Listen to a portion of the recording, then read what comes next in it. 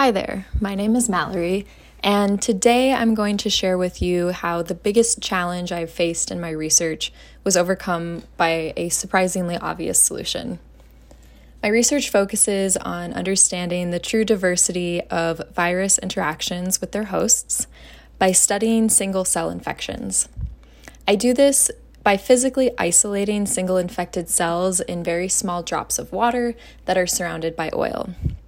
This type of research is extremely interdisciplinary and requires a unique mashup of engineers trying to be biologists and biologists trying to be engineers, which means that sometimes basic concepts in one group are completely foreign ideas to the other. I'm a biologist interested mostly in virus evolution, and I often collaborate with an engineer whose main focus is optics and mathematical modeling.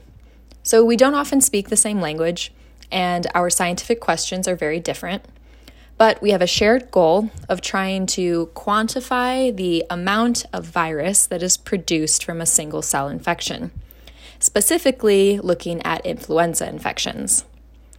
To understand how we do this and the type of problems we run into, I'm going to explain a little background biology. Viruses have genetic material that carries the instructions for their replication. The type of viruses I study use RNA molecules as their genetic material, and this RNA is made up of another class of molecules called nucleic acids. There are 4 unique nucleic acids that bond to each other to form an RNA structure, and the order or the sequence in which these unique nucleic acids are bonded to each other is essentially used as a code. In molecular biology, we detect these coding sequences to know how much virus is present in our sample. In my project, I detect and amplify a specific sequence of the influenza genome. Then I tag it with a fluorescent molecule. My engineering partner uses a laser to quantify the amount of fluorescence that is present in each of our drops. And this measurement tells us how much virus was produced from a single cell infection. The crux of the experiment is separating fluorescent signal of the virus from background noise, which became the biggest challenge of my research so far. For months, my partner and I could not separate out our background signal or determine where it was coming from. I began by picking apart the biology protocol and testing for contamination at every step. Still, background signal was detected, so I pushed my way into the engineering protocol to better understand the steps that I wasn't actively doing. And when I did this, I realized that there was an obvious hole in our sterilization method.